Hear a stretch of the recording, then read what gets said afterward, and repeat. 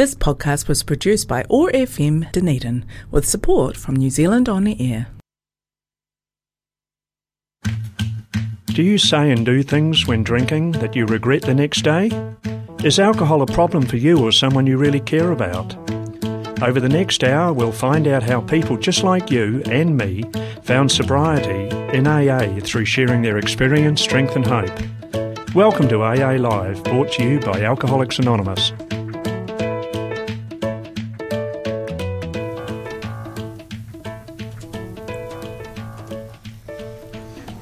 Good evening, folks. Welcome to AA Live Radio. This is Jan, and it is our pleasure to be here with you this morning. This is the show that explores the ideas behind a way of recovery through Alcoholics Anonymous program. I'd also like to warmly welcome my co-host Tony this evening. Hi Jan, how are you? It's wonderful to be here. Lovely to be here with you. It's lovely to see you here. It's great to have another member of the AA Fellowship riding my first evening. Yes, Jan's in the hot seat there, folks, at home. She's doing the sound desk this morning, and I'm helping out. So, and she's doing a great job. She's got a touch of sweaty palms, but that is fine. This is what it's all about. It is indeed, isn't it? Okay, well, we're going to open this evening with the Serenity Prayer, so let's all go for that, shall we? All being one and two. Okay. God, grant me the serenity to accept the things I cannot change, courage to change the things I can, and the wisdom to know the difference. Lovely, thank you. Tony, your turn. Yeah, no, I just want to do a little thing like we do for most shows, and that's just to run through via the preamble what AA is, and just as importantly what it isn't. So I'm going to read out AA's preamble. Alcoholics Anonymous is a fellowship of men and women who share their experience, strength and hope with each other that they may solve their common problem and help others to recover from alcoholism. The only requirement for membership is the desire to stop drinking. There are no dues or fees for AA membership. We are self-supporting through our own contributions. AA is not allied with any sect, denomination, politics, organisation or institution. Does not wish to engage in any controversy, neither endorses nor opposes any causes. Our primary purpose is to stay sober and to help other alcoholics achieve sobriety. Wonderful, thanks Tony. And I'd just like to also add to that our opinions are just that, they're our opinions. It is not, we're not given the opinions of anybody else or AA as a whole. So just make sure everybody knows that we're a couple of opinionated recovering alcoholics. Yeah, that's right. What we are, we're coming from our personal experiences of recovery in the AA program. But in saying that, guys, we do stick to the mainstream AA literature, being the big book 12 and 12 and the daily reflection. So all of you that are attending or in the fellowship will understand what that literature is. So we try and keep it down the middle. Our guiding hands.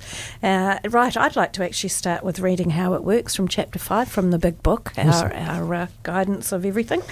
So please listen to this.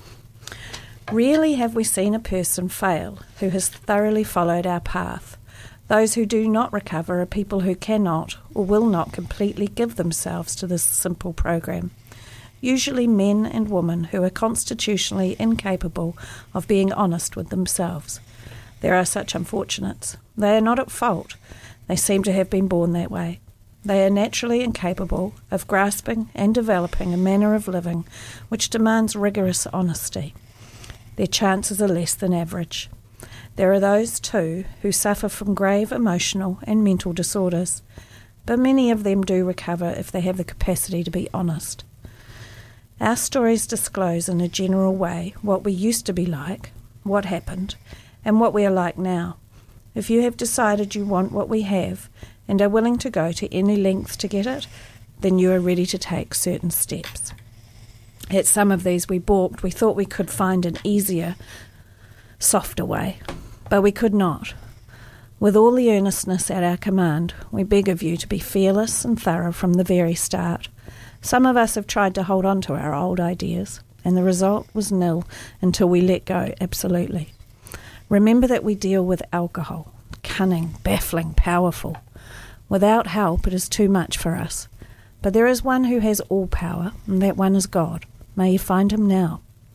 Half measures availed us nothing. We stood at the turning point. We asked his protection and care with complete abandon. Here are the steps we took, which is suggested as a program of recovery. 1. We admitted we were powerless over alcohol, that our lives had become unmanageable. 2. Came to believe that a power greater than ourselves could restore us to sanity. 3. Made a decision to turn our will and our lives over to the care of God as we understood him. 4. Made a searching and fearless moral inventory of ourselves. 5. Admitted to God, to ourselves, and to another human being the exact nature of our wrongs. 6. Were entirely ready to have God remove all these defects of character. 7. Humbly asked him to remove our shortcomings. 8. Made a list of all persons we had harmed and became willing to make amends to them all. 9. Made direct amends to such people wherever possible, except when to do so would injure them or others. 10. Continued to take personal inventory, and when we were wrong, promptly admitted it. 11. Sought through prayer and meditation to improve our conscious contact with God as we understood him, praying only for knowledge of his will for us and the power to carry that out. 12. Having had a spiritual awakening as the result of these steps, we tried to carry this message to alcoholics and to practice these principles in all our affairs. Many of us exclaimed, "What an order, I can't go through with it." Do not be discouraged. No one among us has been able to maintain anything like perfect adherence to these principles. We are not saints. The point is that we are willing to grow along spiritual lines. The principles we have set down are guides to progress. We claim spiritual progress rather than spiritual perfection. Our description of the alcoholic, the chapter to the agnostic, and our personal adventures before and after make clear 3 pertinent ideas. A. That we were alcoholic and we could not manage our own lives. B. That probably no human power could have relieved our alcoholism. And C. That God would and could if he were sought. Thank you. Wonderful. Thanks, Jen. Now, Tony. Yeah. Could you please... I think it's time for you to give us a bit of a reading, if you don't mind. Well, actually, I've got one here, Jen. Just, I've just prepared one earlier and I've just pulled it out of the oven. And this comes from our many pamphlets explaining to the newcomer what our society's about. And so this comes out from a pamphlet. This is AA, an introduction to AA recovery program, and it's titled on page 5, "Only You Can Decide." If you seem to be having trouble with your drinking, or if your drinking has reached the point where it worries you a bit, you may be interested in knowing something about Alcoholics Anonymous and the AA program of recovery from alcoholism. After reading this brief outline, you may decide that AA has nothing to offer you. Should this be the case, we suggest that you keep an open mind on the subject. Consider your drinking carefully, and in the light of what you may learn in these pages, determine for yourself whether or not alcohol has truly become a problem for you. And remember that you will always be most welcome to join the thousands of men and women in AA who have put their drinking problems behind them and now lead normal lives of constructive day-by-day sobriety. And I guess I read that out because, only you can decide. It is something that only you can actually has the power to say, hey, you know what, this has got to a point where I need to do something about it. And, today's show, I guess if there's a topic, we're going to be talking about our first AA meeting and about our thoughts and feelings around that. And what got us to leave and what got us to come back, perhaps. So that's why I was interested in just reading that out in one of our pamphlets. Yeah.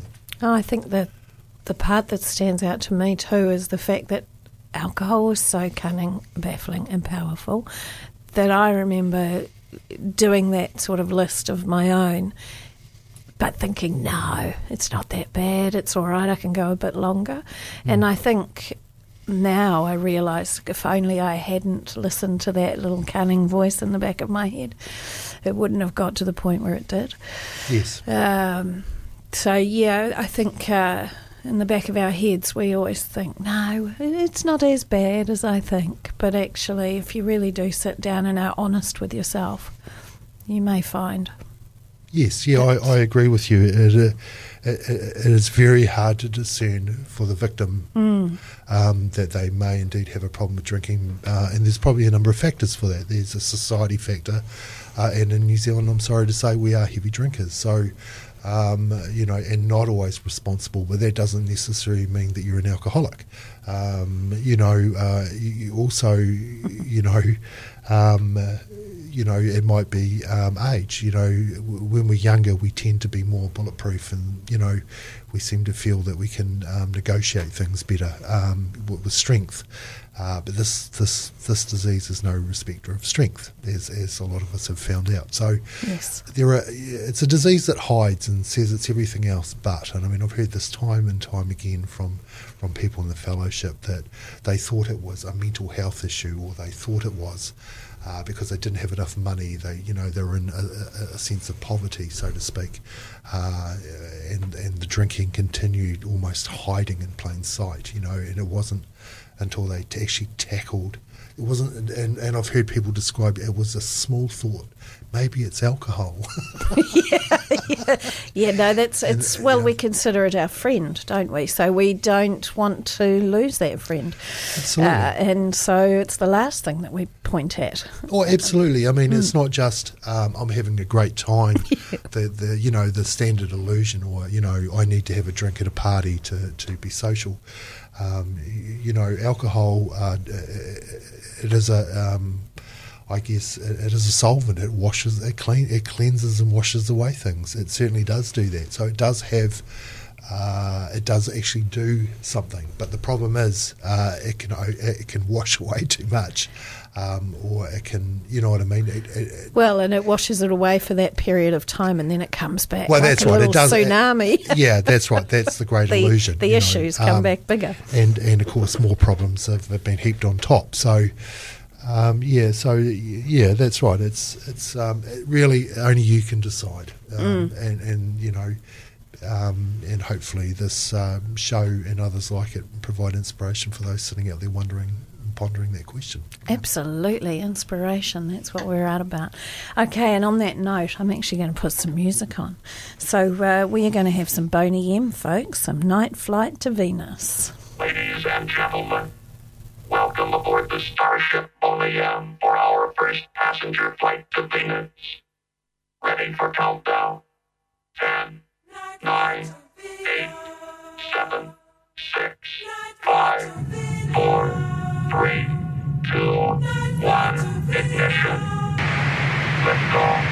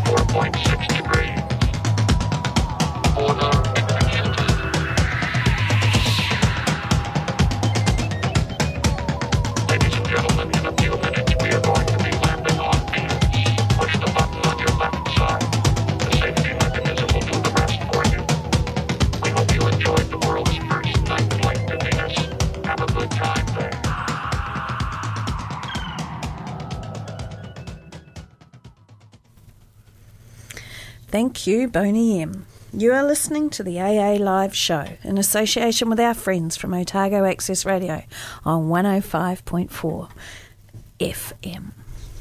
Wonderful. I love the drumming in that. It's such an awesome song. I know people go, oh, Boney M, but no, that's a goodie, that one. So, what I thought I might do is just read a bit more from this pamphlet, and hopefully we can build a theme from that. So, it goes on to discuss on page 7, who are we, is the question.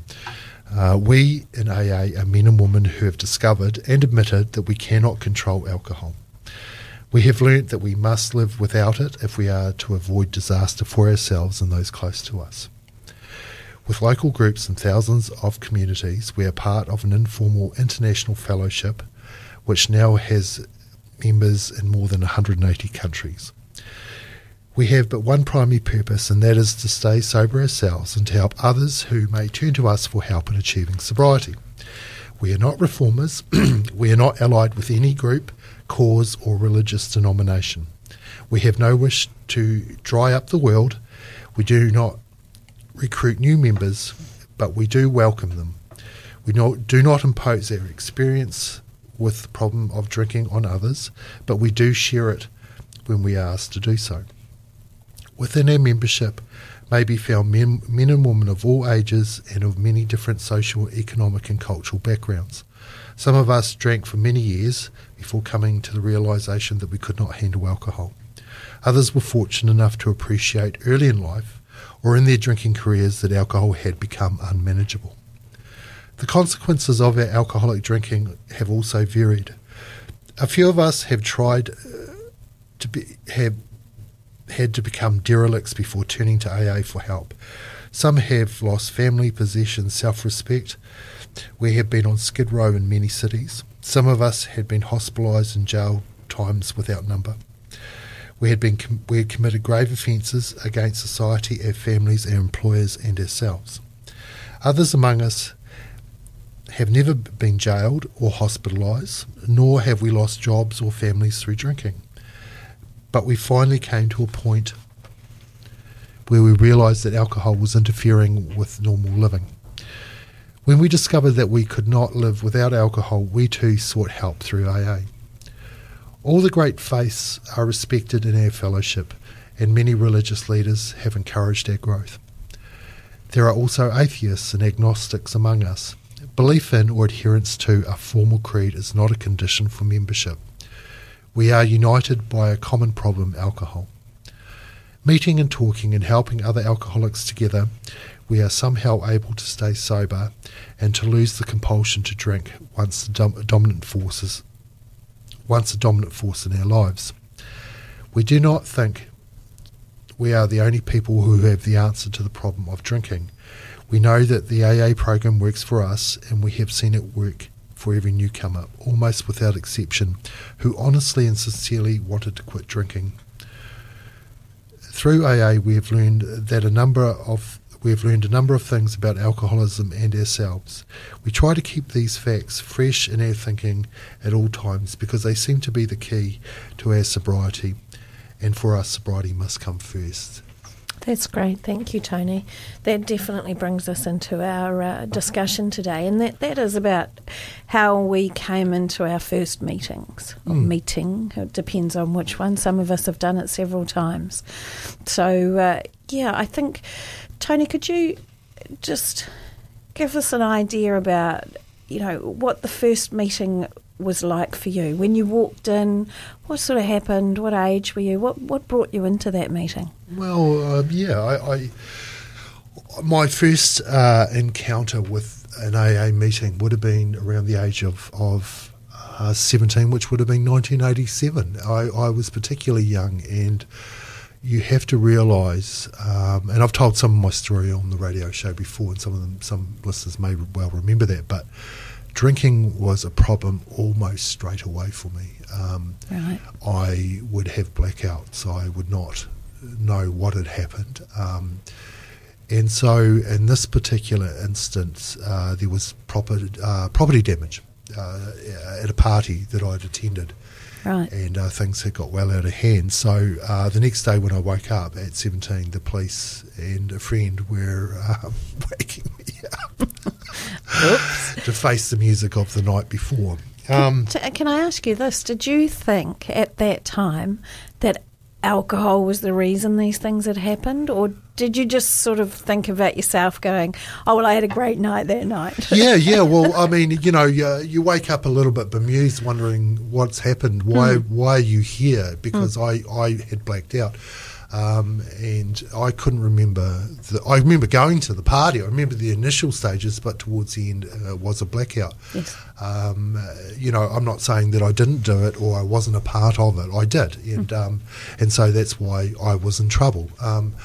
But, I actually thought blackouts were normal. I thought everybody experienced them, you know what I mean? And, being young at 17, I was in a group of friends who, like I said, we all drank heavily. We all drank the same. But there was always an edge almost from the beginning of my drinking, and one of those things was it was never enough. I never had enough booze, I would always run out, and I'd always, when I was acquiring alcohol at 17, would try and make sure that I wouldn't run out, Yes. So there were it was problematic, and so anyway, in this particular instance, I was in trouble, and a friend of mine who was an older person who knew that I possibly was an alcoholic.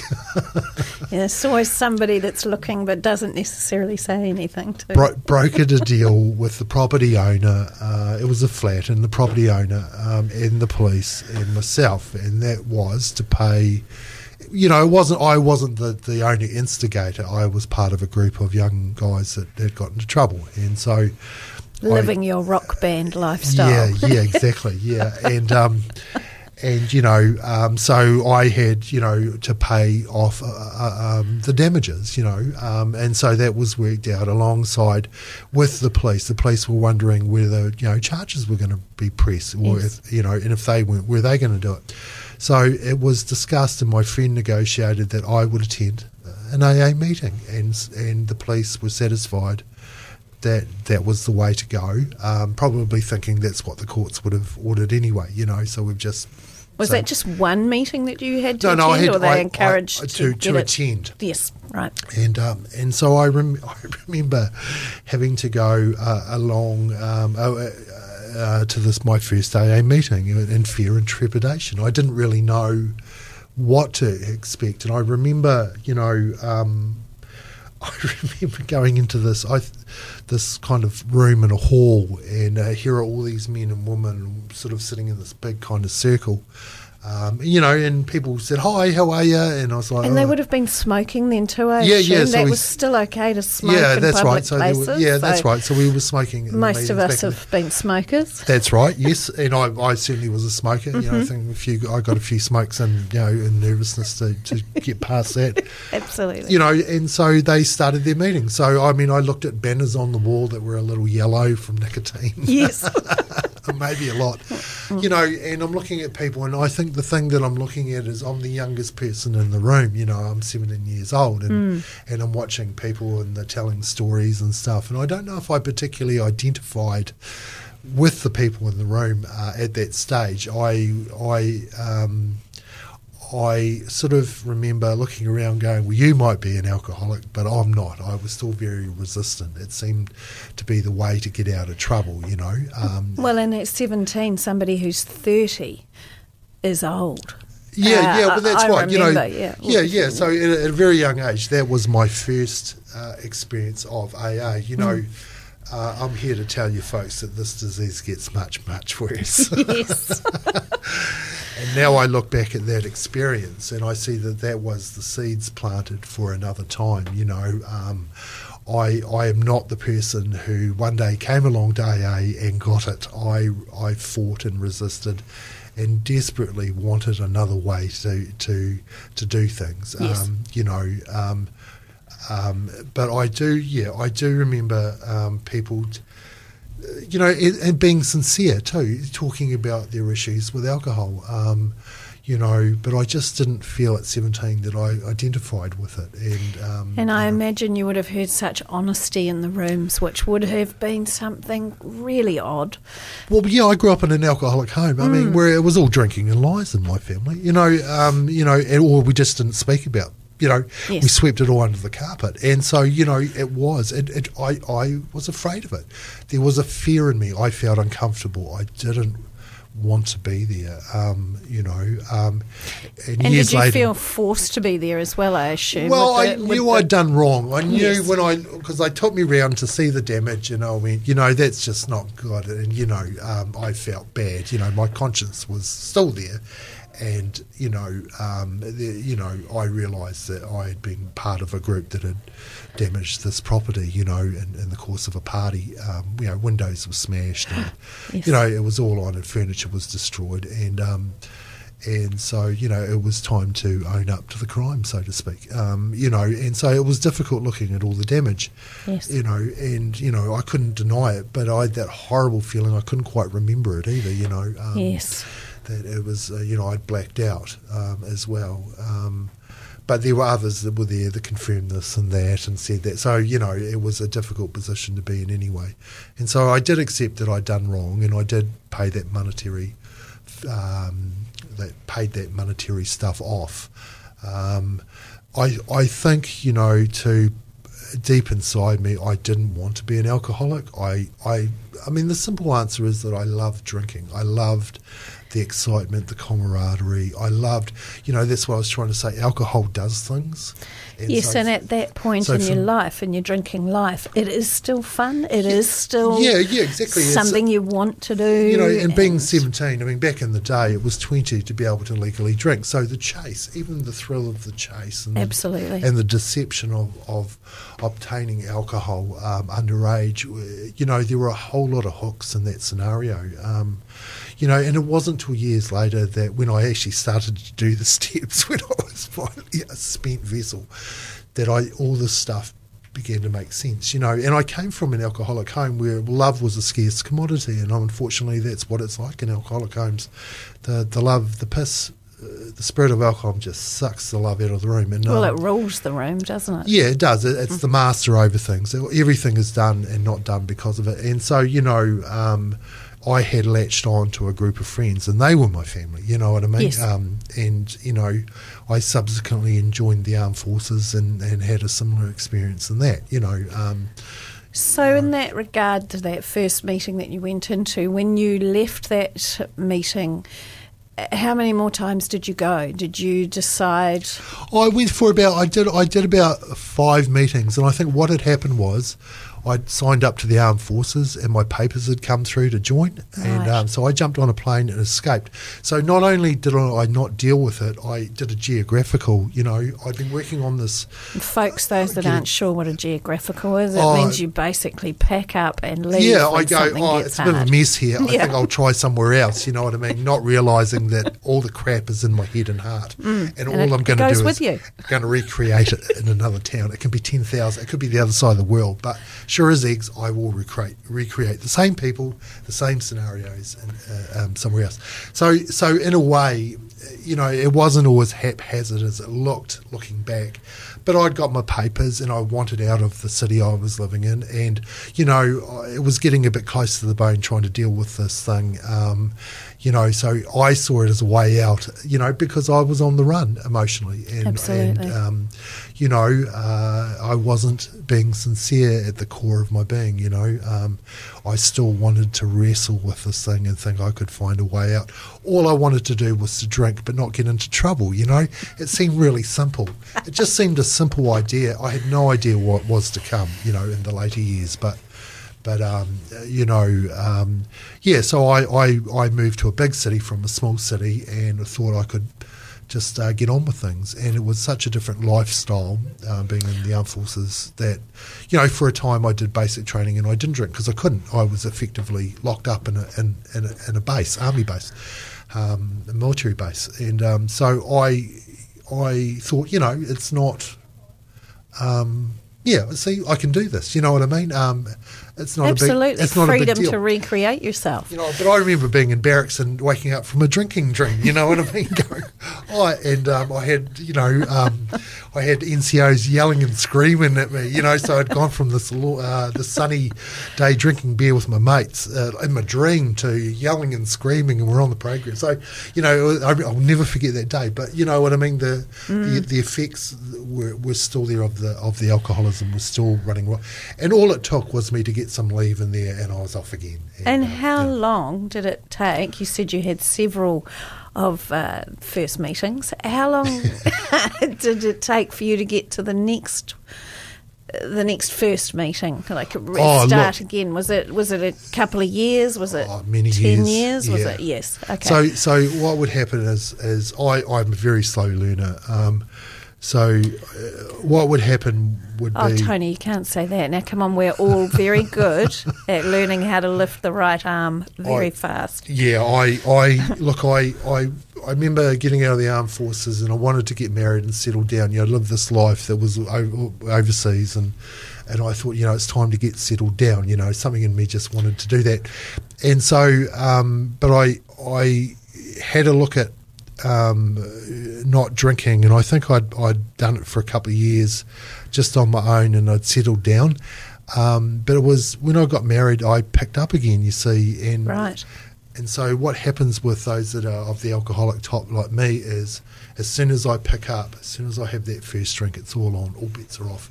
And so I drank my way through my first marriage, which was about 11 years, which, you know, that's how long it takes for me to come to my senses. Decades will pass, you know. Yes, I have to agree with you there. You know, and so at the loss of my marriage, you know, that was another life event. I thought something's really wrong. I've got to sort this out. You know, I feel really, you know, it was a time of life that it was a rather low point in life. So I went along to AA again, and managed to stay. I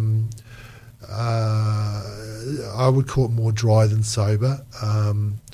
For another. And so when you walked into that second time, you were 10 years older, a little bit older than 10 years older. You were, you know, just a touch wiser. Yeah, so that would have been Did in you my look at it differently? 30s, yeah. So, you know, this is going through the generational spans too.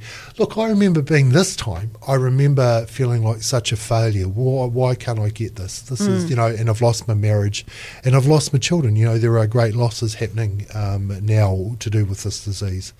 You know, I'm losing my home, everything's starting to go. So I remember standing outside. This particular meeting was in another city, and I remember in a church or you know, in an organised religious church, right, in a hall in this particular church, and I remember standing outside looking up and down the street going, I hope nobody sees me. I was just absolutely terrified of going into this AA meeting. And when I look now, you know, these people didn't know me from a bar of soap. And to be honest with you, society didn't really care whether I drank, or probably did care if I drank, but didn't really care. Probably would have applauded me for going to an AA meeting. I think what it was I was fearful of actually meeting myself for the first time in life. You know what I mean? Right. It was a time to address things again. So I sat down and I looked around, and here are, you know, not the same people obviously, but the same stories are coming out about people that just couldn't, you know, drink, and this is what happened to them, and this is what they did. And for a time I didn't drink again, but again I still. I didn't feel comfortable. I could not see a life deep in my core without drinking alcohol. Didn't know how to. It was almost like the answer was right in front of my face, but I couldn't see it. You know what I mean? And like people were speaking the answer to me in those rooms, but I couldn't hear it. You know. Yeah, I think it's very. There's a definite there. You have to find yourself walking into these rooms, and making sure that your ears are listening. It's, you need them to be open. You've got to try and have an open mind. I was 25 when I was first went to, it wasn't an AA meeting, but it was a drug and alcohol counsellor. And no, I didn't need this. I can do this. I can do this all myself. So, look, it took me till 49 to walk into the room. Yes. At 49, I felt like a complete failure at that time. But it was, apart from having the sweaty palms, I was so nervous. I stupidly wore a warm jersey, so I was flush and sweating under the armpits and thinking, what am I walking into? The great unknown. It was terrifying. But I walked in and people were chatting. The chairs were all in this circle. They were chatting, friendly. People were laughing. Yes. I was welcomed. People, hi, I'm blah, blah, and, nice to meet you, and so forth. It was really quite welcoming. It was really unusual. For my expectation was, there'll be a whole lot of people like me sitting nervously, who was the sweaty palms and all those sorts of things. But it was really enlightening. It really was. And there were pamphlets everywhere. There was books. I was lucky enough to have a very kind person gift me my first big book, and it was at that meeting. And I know now that person saw something within me that, I obviously looked like I was ready for it. I was ready for this journey. Yep. And I was, because, but the nice part about the meeting, when I look back now and I realise it didn't have to be scary. It's normal to be nervous and scared and all that sort of things. But it was actually sitting there and listening to people and realising I wasn't the only one that thought like that. I wasn't the only one that was having these experiences where my whole day was consumed thinking about alcohol, where I was going to get it, and I was putting myself into debt. I was putting people in danger. It was, and at the end we all sat, we welcomed to a cup of tea. I had a couple of lovely ladies come up and give me phone numbers, and of course all I could think was, there's no way I'm going down that line. I'm not. And I was very cautious, but it didn't stop me coming again. In fact, the only thing that was going to stop me going again was myself, and finding barriers of, who's going to look after my children, and who's going to do this for me while I go to a meeting, and how can I possibly come out at that time and do a meeting? But I did my first meeting in a town that has a meeting every day, sometimes two, and it is such a blessing. I didn't realise how much, because once I got into it, I needed it, almost like I needed a drink. But I didn't need a drink anymore. It's quite a bizarre thing. It's but that guidance and that support, it was actually a really welcoming thing. But that's only because I was open for it too, I think. You've got to be ready. I agree with you 100%. I think, I guess I'm coming from the perspective I'm walking in with my baggages with what we do, and this is what we see around us. And some comment, there's God on the wall. Yes. No. And you have every right to be nervous, Yes. But what I too found was I looked and I saw happy people. Yes. And I saw people becoming happier, and all I could realise was I was absolutely miserable with the life that I was living. And I couldn't understand why these people were so sort of like, I know that they're just ordinary people who have, I've still got to pay the rent and the bills and the power bill, but they seem to have a peace about them that I just didn't have. I was always on edge. I was fearful. I was, you know what I mean? And I wondered, how can you get to that? Because I certainly don't believe I can do that myself. And it's funny, when I finally got sober, because I don't look at those attempts as being failures. They were all part of my journey in getting sober. But when I finally understood the 12-step program, and so I finally shut up and started to listen and started to do something about it, I went back to the meeting that I told you about in my 30s. Right. And it would have been 10 years. No longer than 15 years since people would see me. And you know what the lovely thing about it was? I was welcomed in. Nice to see you. Gee, it's good to see you. They remembered you. They People remembered some there remembered me, and the beautiful thing about that was, while I had been out there, drinking and my life getting harder and harder, people had stuck it out there, and I saw them when I went in many years later, and you saw the result of their lives. Yes, and and they welcomed me in. So it's not like, and it was lovely. It's a lovely experience to know that you belong. Yes. To know that you didn't do everything right, but you're still wanted. Absolutely, and actually everybody is welcomed like that. That's right. It's the way it is. And I've not seen that in any other place. I honestly, in the share, the honesty too. I think in a meeting where people share sincerely. In any other arena, I'm sorry, but I have not seen that in the workplace. Yes. Even in people's homes. There is a level of honesty which I think is just amazing, and I can see why it gets people well. I remember talking to somebody, actually it was yesterday, and I said it's a little bit like this, and this is something that I couldn't really understand, for many, many years. When I put down the alcohol, when I put it down and said, right, I'm going to sort it out, what I automatically did is I lifted the lid on all the stuff, you know what I mean, that the alcohol was suppressing. So by that act of not using anymore, I essentially pulled the lid off, but I had no way of sorting it out, no way of working through everything that I'd collected, and it wasn't until those 12 realising that you've got to put down the alcohol to be able to see what lies beneath, but you can't just leave it there. You've got to work a program that actually gets you sober mentally and emotionally as well. And, there's 12 steps are simply written there for you to be able to do that's that. That's right, and that was the other half of the component. Like I'd always tried to think, I can just do it myself. Without that other side, that other 12 steps. When I combine both, that's when my eyes really opened. And, absolutely, yeah. That fear and that I guess that idea that I'm okay and I don't need alcohol to live. I have enough, and it will be okay. And it has been like that. It's like a. The best thing I did, I went to rehab as well, so it's been quite a long journey for me. But I was in hospital, went to rehab, did all these things.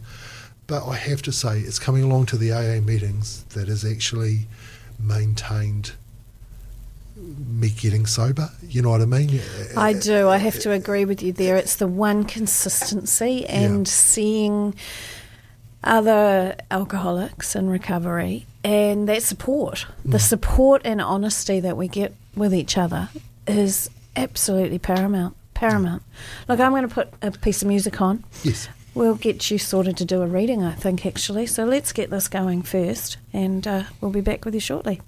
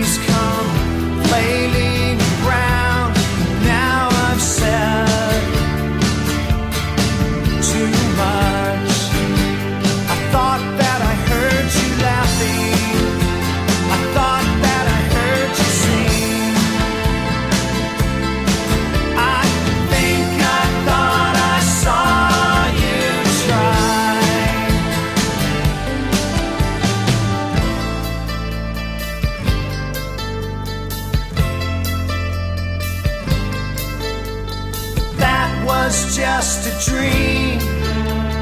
That was just a dream. That's me in the corner.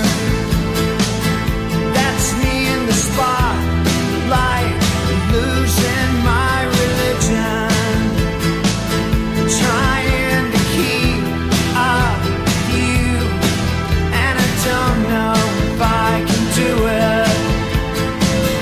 I'm now said too much. I haven't said enough. I thought that I heard you laughing. I thought that I heard you sing. I think I thought I saw you try, but that was just a dream. Try, cry, why try? That was just a dream, just a dream, just a dream, dream.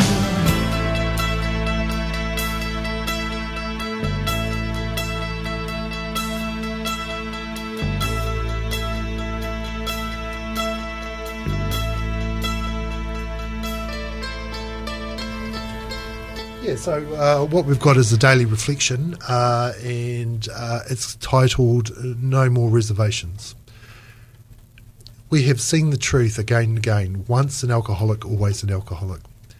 If we are planning to stop drinking, there must be no reservations of any kind, nor any lurking notion that someday we will be immune to alcohol. To be gravely affected, one does not necessarily have to drink a long time nor take the quantity some of us have. This is particularly true of women.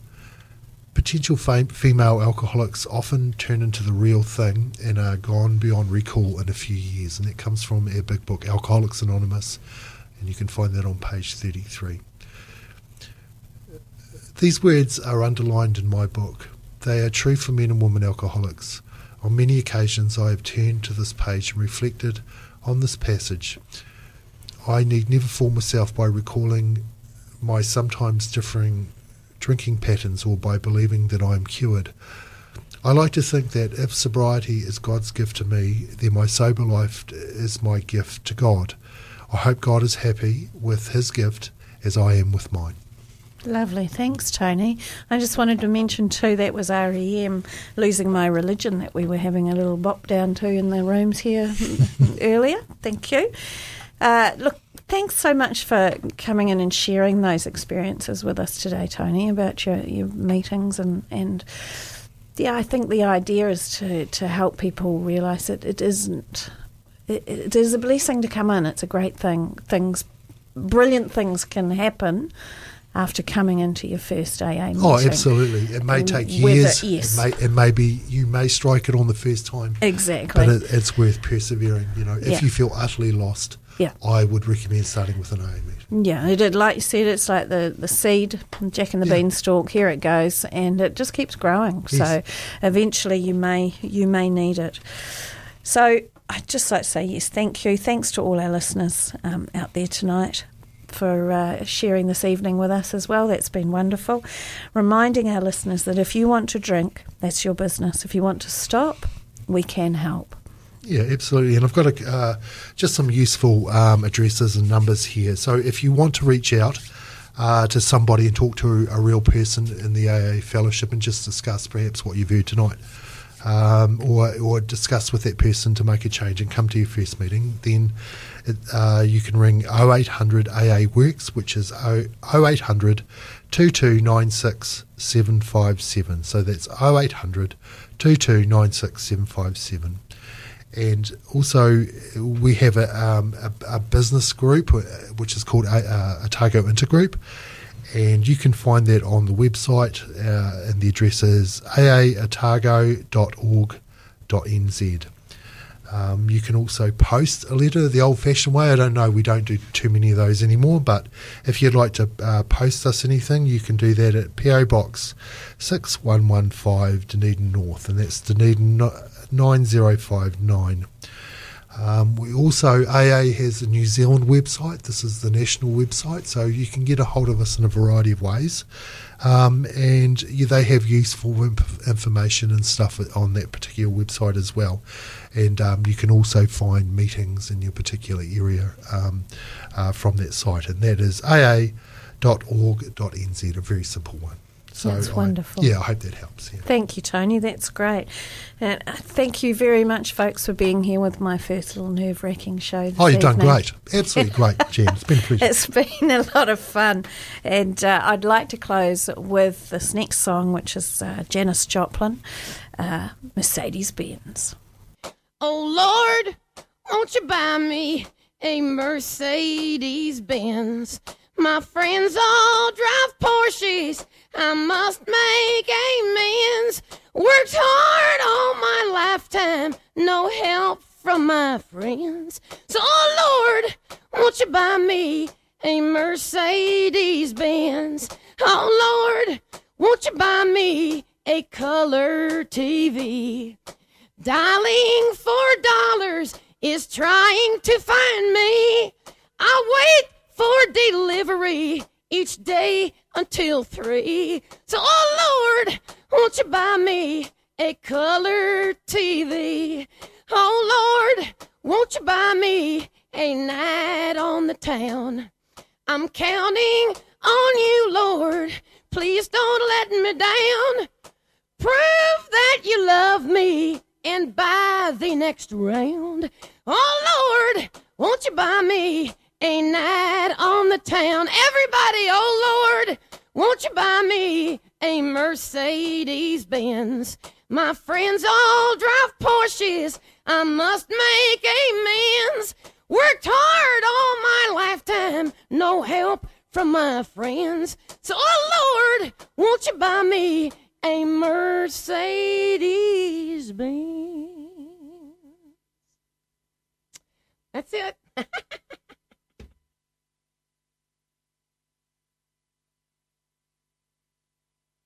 This podcast was produced by OAR FM Dunedin with support from New Zealand On the Air.